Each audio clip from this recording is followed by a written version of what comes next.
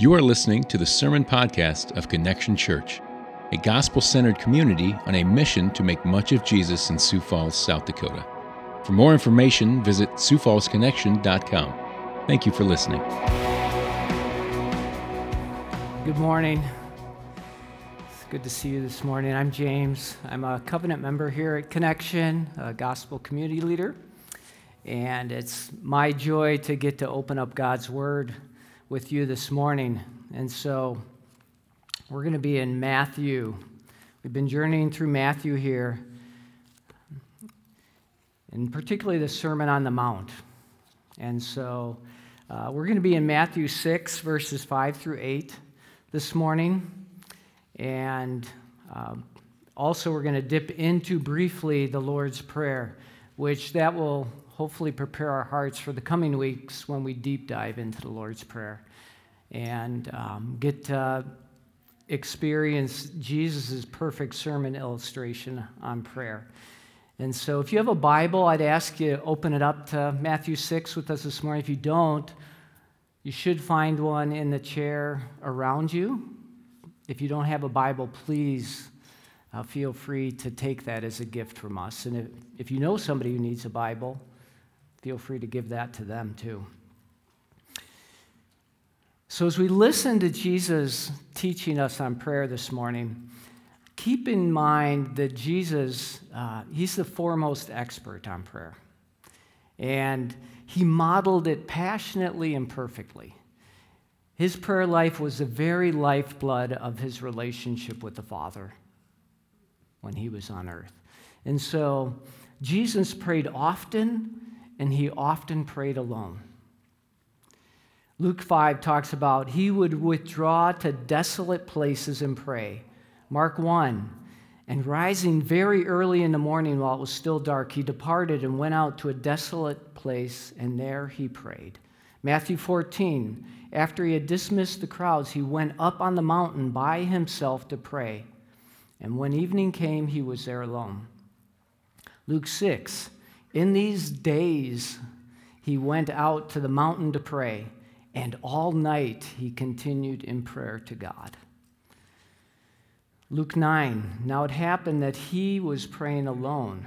The disciples were with him. Jesus lived a life of prayer. And so as we read these verses together, keep that in mind. He knows what he's talking about. So look with me at Matthew 6, verses 5 through 15. And when you pray, you must not be like the hypocrites, for they love to stand and pray in the synagogues and at the street corners, that they may be seen by others. Truly I say to you, they have received their reward. But when you pray, go into your room and shut the door, and pray to your Father who is in secret. Your Father who sees in secret will reward you. And when you pray, do not heap up empty phrases as the Gentiles do, for they think that they will be heard for their many words. Do not be like them, for your Father knows what you need before you ask him. Pray then like this: Our Father in heaven, hallowed be your name. Your kingdom come. Your will be done on earth as it is in heaven. Give us this day our daily bread, and forgive us our debts, as we also have forgiven our debtors. And lead us not into temptation, but deliver us from evil. For if you forgive others their trespasses, your heavenly Father will also forgive you. But if you do not forgive others their trespasses, neither will your Father forgive your trespasses. Let's pray. Father, meet us in your word now through the power of your Spirit. Jesus, may your words, your teaching here ring clear and true to our hearts, that we would move out in your transforming grace. And may the words of my mouth and the meditations of my heart be pleasing to you as I preach. And may the things that I speak that are not in line with your word fall to the ground, silent. In Jesus' name, amen. In verses 5 through 8 here, Jesus is building on and repeating some of the truths that, if you were here last week, we heard about giving. And he wants us to know that both our giving and our praying are heart issues. And that we do both of them. But the how and the why that we engage these graces is a reflection of our hearts. What we value most and believe about God will be evidenced in how we pray. What we value the most and believe about God will be evidenced in how we pray. What drives your prayer life? Where do you believe your reward lies? What do you value the most? This is a common question we ask around here is how do you answer the question, if I just had this, then I would be satisfied? Because that's an indicator of what you value the most. And Jesus gives us an opportunity to reflect on that. Whose name do you want to get glory? Whose kingdom dominates your decisions, your emotions, and your prayer life? You see, if our prayer life is driven by self-worship, our reward will be momentary approval of people and rob God of his glory. If our prayer life is driven by our own self-worship, our own glory, our reward is simply going to be the momentary approval of people, and it's going to rob God of his much greater glory. Look at verse 5 with me. And when you pray, you must not be like the hypocrites, for they love to stand and pray in the synagogues and at the street corners, that they may be seen by others.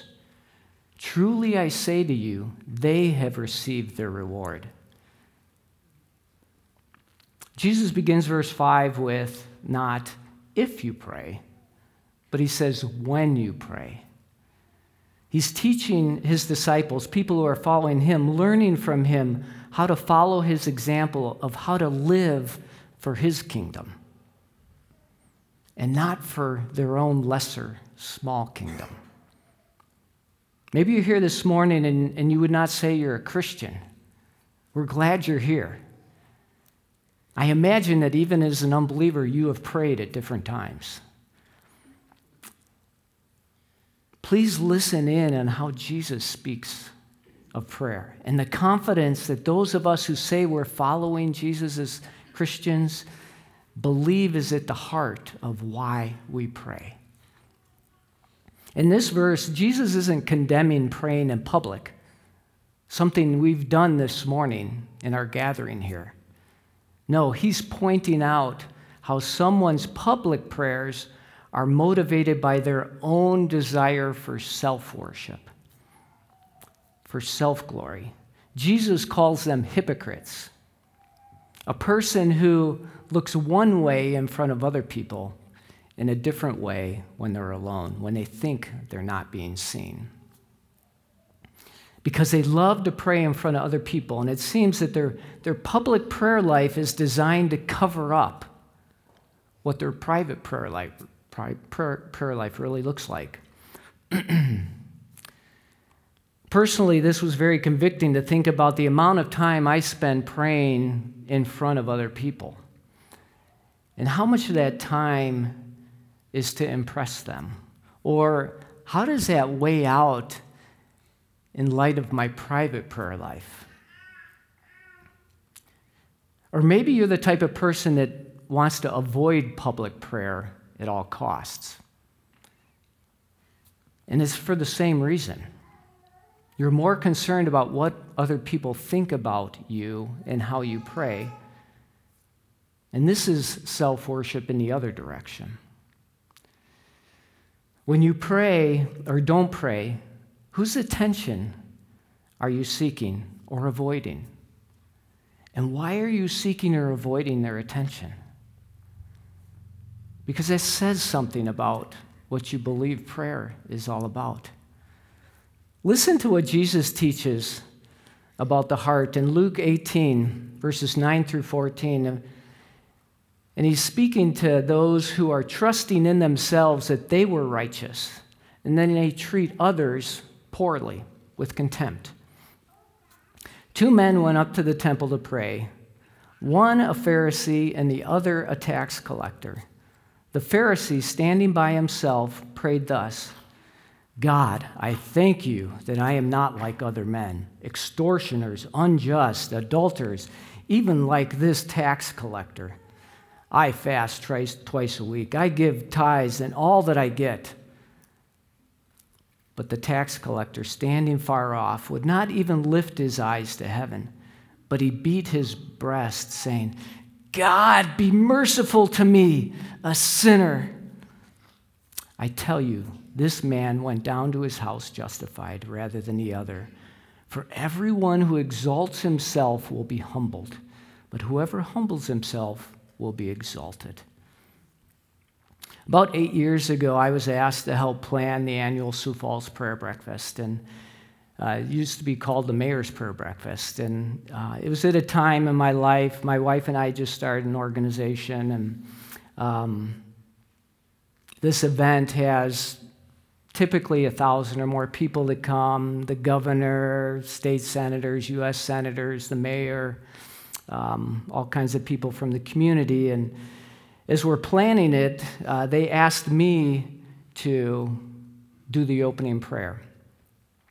And immediately, I became super nervous and started going through my mind, oh man, okay, how can I pray in a way that these people will be impressed with me?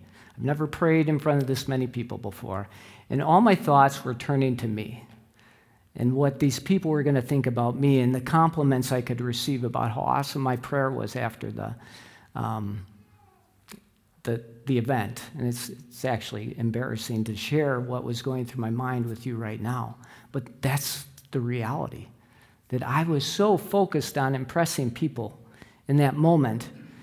And I remember I spent a ton of time writing this prayer. And graciously, God reminded me as I was writing it, like, who are you praying to? It's pretty clear from where your heart is and where your fears lie and what you value right now. Well, this past year, I didn't participate in planning the event and decided at the last minute, like the 11th hour, hey, I'm going to go to the event. I'm going to bring my son, Sam, with. And so we arrive at the event. We sit about halfway back in the crowd, and we're getting ready to enjoy the event together. And the MC, who was also the event coordinator, welcomes everyone, makes some opening remarks, and then he seems a bit nervous, and he's looking around the room, scanning the room, and as he announced the individual who's going to open in prayer, who happens to be me. And there was a small oversight in their planning that they never asked me if I would pray for the event. And in God's mercy, I showed up. And so as I was making the long walk up to center stage, it was actually God's infinite mercy and wisdom, because all I could do was, okay, Spirit, you got this. As I walked up to the front and calmly and confidently in the Lord prayed. And what a contrast between year one and last year from my own heart. Same venue, same setting, different heart. And so when we think about what Jesus is showing us here, it seems that the best prayer for us at those times is to repent of the many times that our attitude has been about our own goodness before God, or the hopes of receiving man's approval, to be impressive before people and their reward. And how that reward is so fruitless, it's so valueless, it's so useless. And Jesus is warning us that we have the ability to turn the worship of God in prayer into self-worship. And what a drop that is. What do you believe about Jesus that your prayers deteriorate into the worship of yourself and man's approval? Maybe it's unbelief in his acceptance of you. He's withholding something good from you, so you want more attention. You want more affirmation. This kind of self-righteousness and self-worship destroys the kind of heartfelt, humble prayer that Jesus is teaching us in this passage. When you're praying, particularly in public, is your heart pursuing your glory or God's? Whether in public prayer or private prayer, we only come because God the Father's goodness and favor upon us. Nothing else. The acceptance of our prayers is based on Christ alone.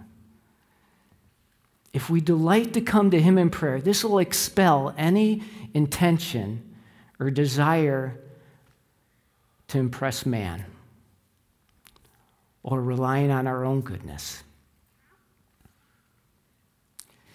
If our prayer life is driven by God worship, our reward is the presence of our Heavenly Father, who knows us intimately and approves of us. If our prayer life is driven by the opposite thing, God worship, our reward is the presence of our Heavenly Father, who knows us intimately and still approves of us. Look at verse 6 with me. What does Jesus say there? But when you pray, go into your room, shut the door, and pray to your Father who is in secret. And your Father who sees in secret will reward you. Most Jewish homes in this time were very small. So finding a room to go and pray alone would have been a challenge. But they'd have to be intentional to go and seek out a solitary place of prayer, a place where outside distractions could be shut out and God would be welcomed in. Do you have a secret place of solitude for prayer? Maybe behind your bed. Sometimes I'll go behind a chair with a blanket over my head. We have lots of kids. I heard once of Jonathan Edwards' wife. They had 12 children, and she would sit down at the kitchen table and pull the apron over her head when it was time for prayer. And the kids knew that was her time to be with the Lord. Maybe it's a coat closet. But more importantly, do you have a special place in your heart that's been cultivated by private prayer? Do you have an inner sanctuary with the Lord? That you've cultivated that space? Because we're invited into something deep and profound and rewarding here that only comes through prayer. The grace of prayer, that we're invited to the presence of God himself. He wants us to come, and he's serious about it. You look at other passages like the invitation that we received from the prophet Isaiah in Isaiah 55, 1 and 2. Listen to this invitation. Come, everyone who thirsts, come to the waters, and he who has no money, come buy and eat. Come, buy wine and milk, without money and without price. Why do you spend your money for that which is not bread, and your labor for that which does not satisfy? Listen diligent to me. Eat what is good, and delight yourselves in rich food. Isaiah is describing what motivates the prayer life that Jesus is teaching here. If we are thirsty for God and hungry for his righteousness, we are invited to come to him. Come, it costs us nothing to be satisfied with the most satisfying food, the most rewarding spiritual food and drink that can only be found in the presence of God, worshiping God. God the Father has paid for us to experience his presence through the blood of his Son. The Father rewards us with his presence in the secret place of private prayer. We're invited to the Father's banqueting table to delight in rich and satisfying nourishment, spiritual nourishment. And Jesus says he sees us. The Father sees us. Think about what that means. There is nothing about us that he needs to discover. Nothing. No surprises. He knows our every thought. He knows our every intention. He actually knows us infinitely better than we know ourselves. And so, this seeing can actually free us to delight ourselves in prayer with him. God sees the deepest, darkest secrets of your hearts. Our hearts. How many of us are afraid of private prayer because in private prayer there's no place to hide? Not just hide from God, but hide from ourselves and how we see ourselves. How many of us are so busy doing things and chasing after the next things because we're scared to death to look inside our own hearts, which happens when we are quiet and still before our good Father. Maybe you're stuffing your anger, your unresolved bitterness towards someone you love in that secret place. Or do you have secret unconfessed sin or sin patterns, addictions, secret past pains from sins committed against you? You see, we are able to pack so much secret junk into the secret trunk of our heart. It's unbelievable. And we're invited by Jesus to come to the Father who already knows us. He knows what's in our hearts. And when we pray, he hears us. And he still loves us. And he won't turn away. But rather, he turns towards us. And when we believe that, we are more inclined to stop hiding and to start praying. How many times do we need to ask for forgiveness for our prayerlessness? What keeps you from spending time in the secret place with him in prayer? Could it be that the amount of time you spend there is reflective of how you believe God to be? Maybe you see him like your disappointed parent, your angry judge, your punishing police officer.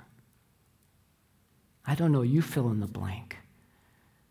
Or you fear what he might reveal about yourself, or you fear what he's going to reveal about himself.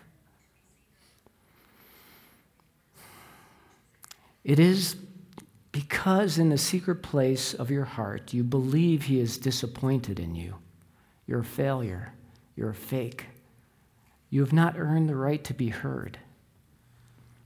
Please don't forget that it's an amazing gift, the highest blessing and honor to be invited into the presence of our Heavenly Father, to have a one-on-one encounter with him in prayer. The reality that he truly sees us, he rewards us because he is the reward. He is the only reward. And being seen by him is our reward. Do you believe that this morning? Being 100% known by him and still loved by him. The God of the universe meets us in prayer. In the deepest, most secret places of our hearts, our desires, our longings, even in our failures. He actually invites us into these secret places because he's already there. He's already there. And because he has met every one of those secret places with his own Son. The deeper you believe that, the more satisfying your prayer life is going to be.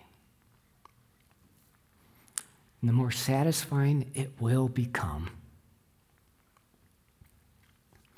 This takes us to the second warning from Jesus about wrong prayer motives. He's got a nice sandwich going here between warnings and promises. And If our prayer life is driven by our agenda, our prayers will be powerless and absent of God.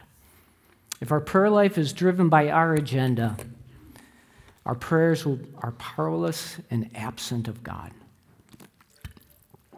Look at verse 7 there.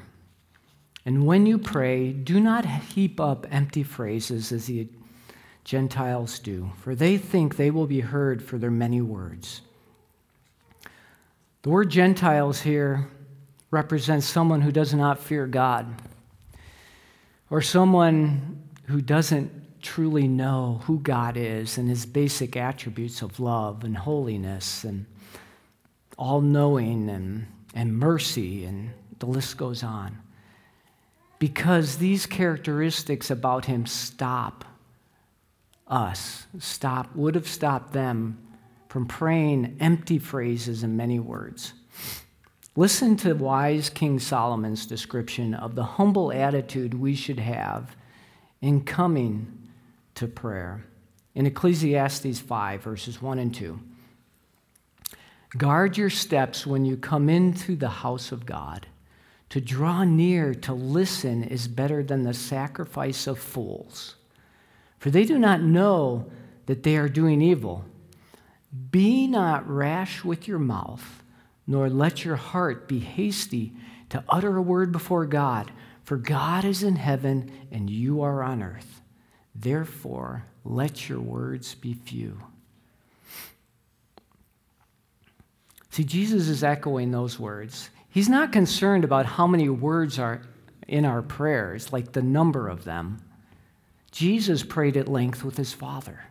I read that to you earlier, all night, up early in the morning. The persistent widow in Luke 18 is praised for her repeated fervency to make her plea heard before the unrighteous judge day and night, as an illustration or a good example of praying. Jesus uses terms like heap up empty phrases or being heard for their many words. Is another way to translate that is babbling. Know any babblers? Jesus is addressing a heart issue here of someone who thinks they can wear God down like a child in a grocery store as they're coming through the checkout aisle and they see that pack of gum or those M&Ms. And I'm not sure why the sinister grocery clerks put those there.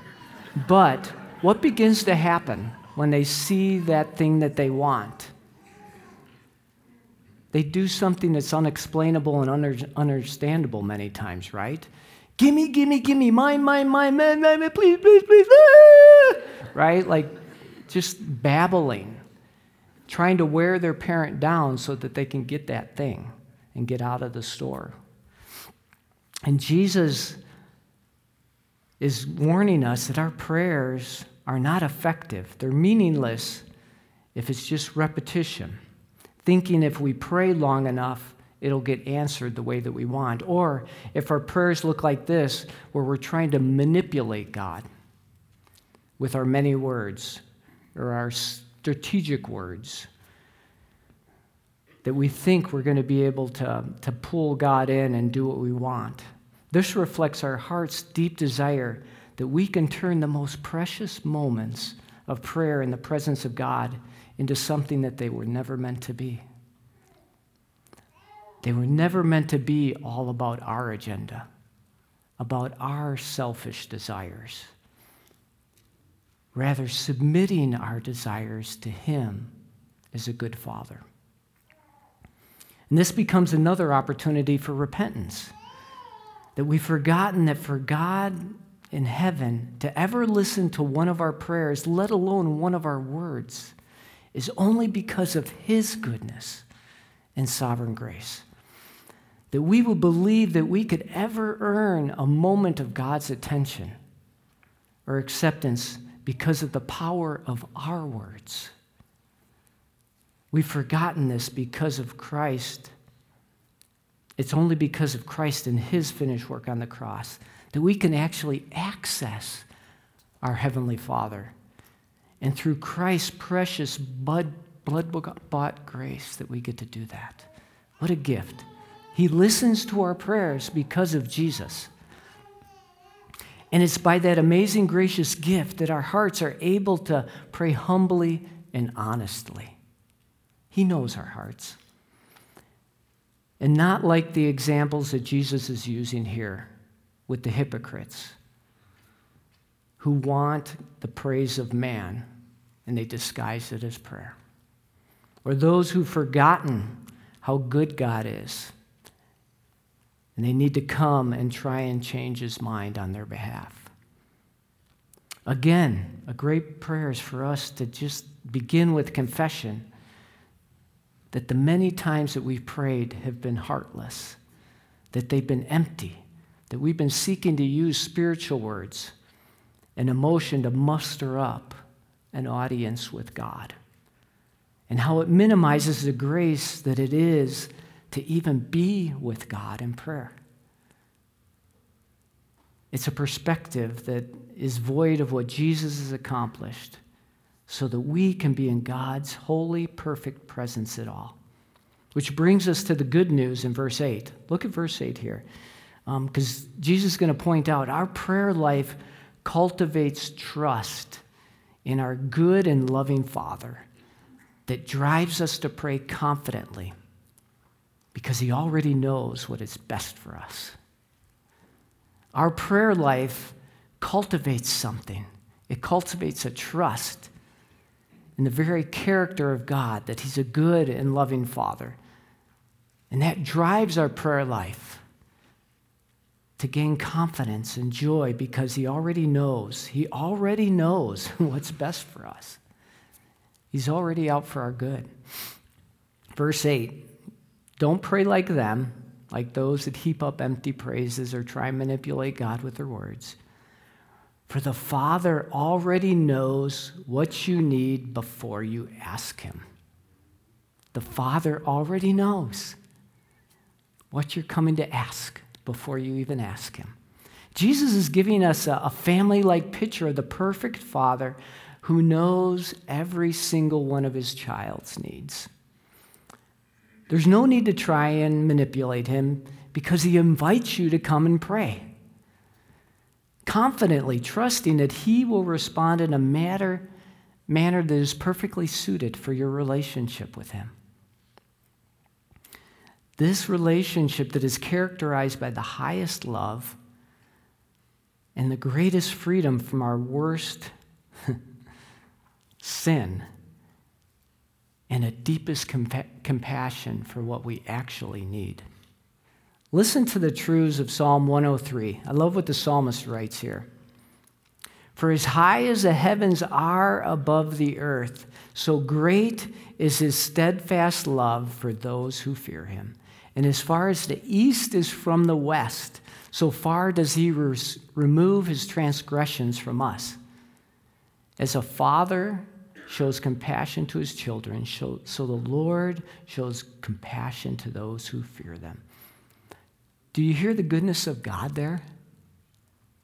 When you walk out today, look up at the skies. For as high as the heavens are above the earth, so great is the Father's steadfast, not going anywhere love for you. Our prayers inform him of nothing new, but provide us with the opportunity to affectionately and dependently commune with him in prayer. He wants us to come and receive his fatherly response. He is always close to us and knows us perfectly, and that frees us for not having to fearfully beg him for things or plead with him as if we're some ignored, unloved child. He loves us with an infinite love, an untiring affection that welcomes us over and over again to jump into his open and generous arms in prayer. Ed Welch puts it this way: because he knows that we are all hungry and thirsty and need to be satisfied with something good, and prayer becomes a place where with the Father, where we can be satisfied, because he already knows what we need to satisfy us. He already knows. And so when we pray fervently that his kingdom's agenda will bring glory to himself through his people, it's here that Jesus gives us the perfect pattern of prayer. And it's driven from the very heart of God. We pray fervently that his kingdom's agenda will bring glory to himself through us as his people. And Jesus gives us the perfect prayer, driven by the very heart of God.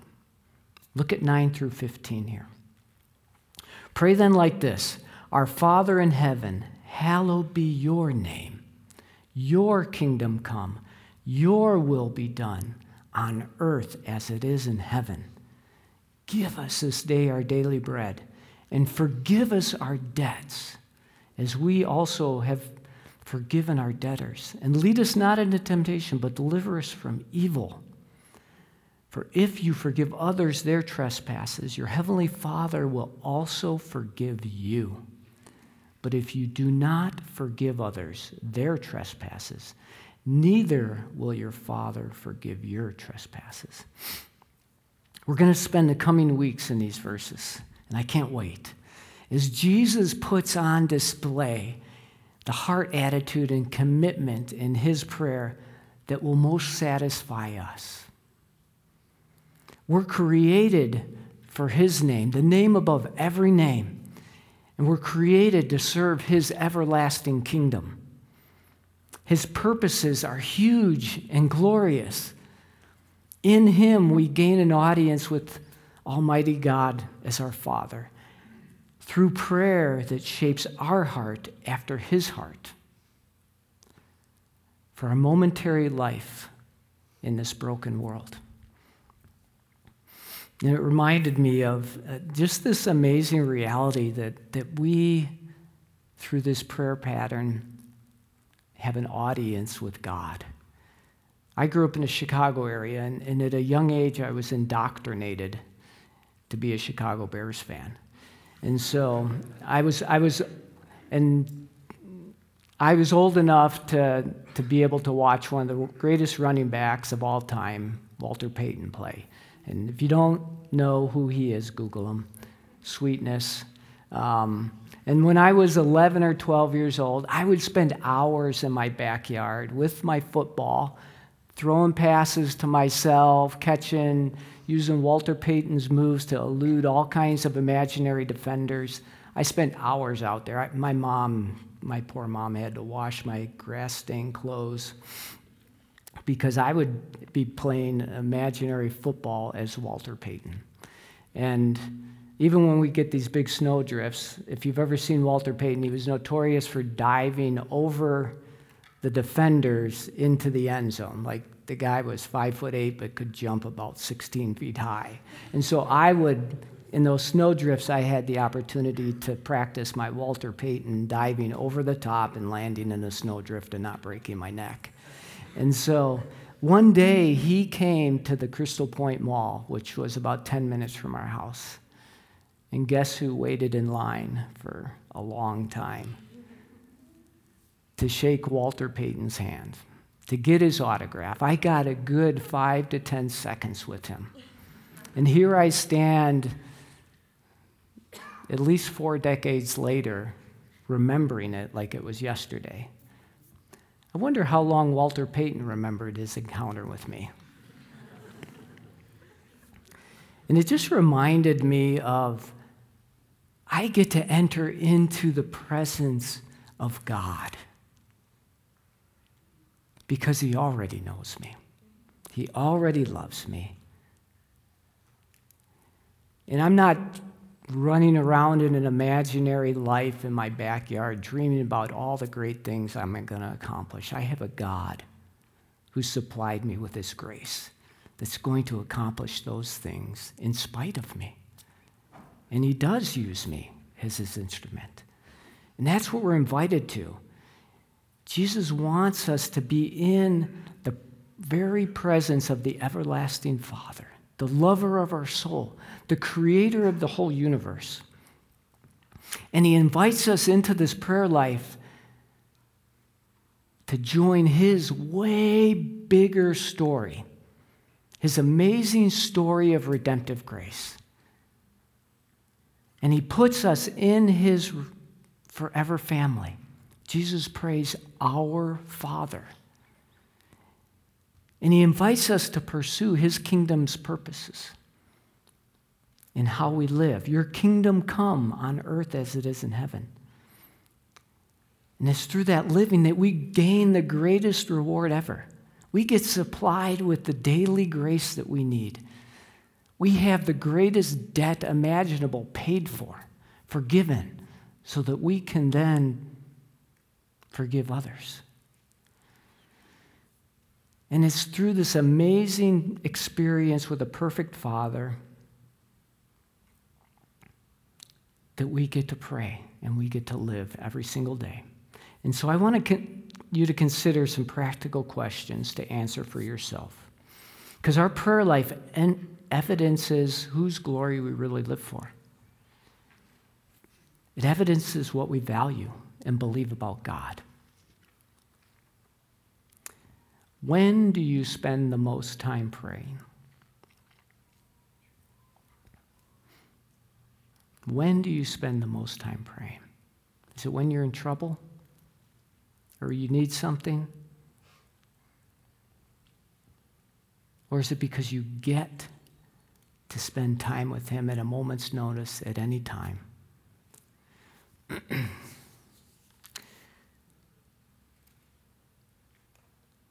What is the focus of your prayers? Do your prayers have a confidence in God's character, not hiding behind many words, or simply not hiding at all, because you know that you have nothing to hide? If your prayers are focused on you, your earthly request, rather than longing for what God has purposed for you, for his glory, his kingdom, and his name, what parts of your life do you find yourself hiding from God that you're too afraid to pray about? Or what ways are you praying with selfish motives?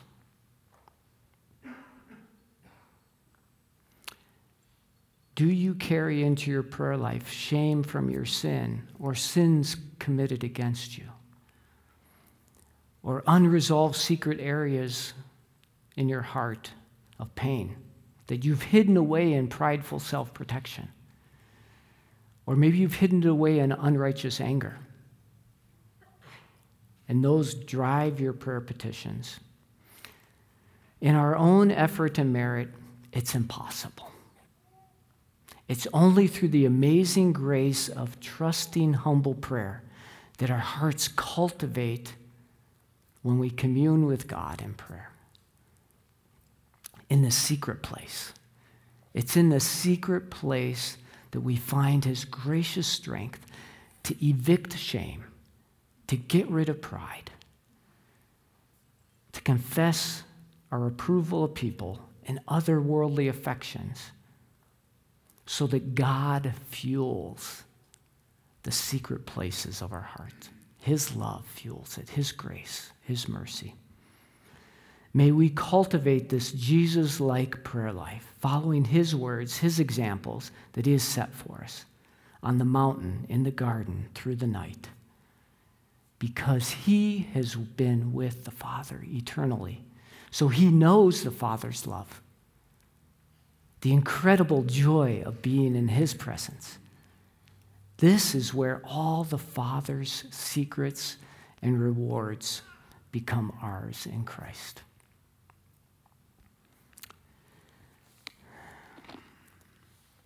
And as we think about that, the incredible reward that we have in Christ, we have an opportunity now to come to the table, the Lord's table.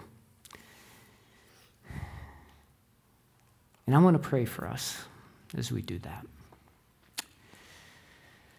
Father God, we thank you and praise you that we're invited into your presence and that you give us everything that we need. And now, as we gather around your table to celebrate your Son's broken body and shed blood, look deep into the secret places of our heart. May we open them wide to you in repentance and faith, maybe for the very first time, because we've decided to trust that you are good, that you did not spare your own Son, but you've given him up for us all. And how much more in him will you graciously give us all things? It's with that heart that we come to your table. Amen.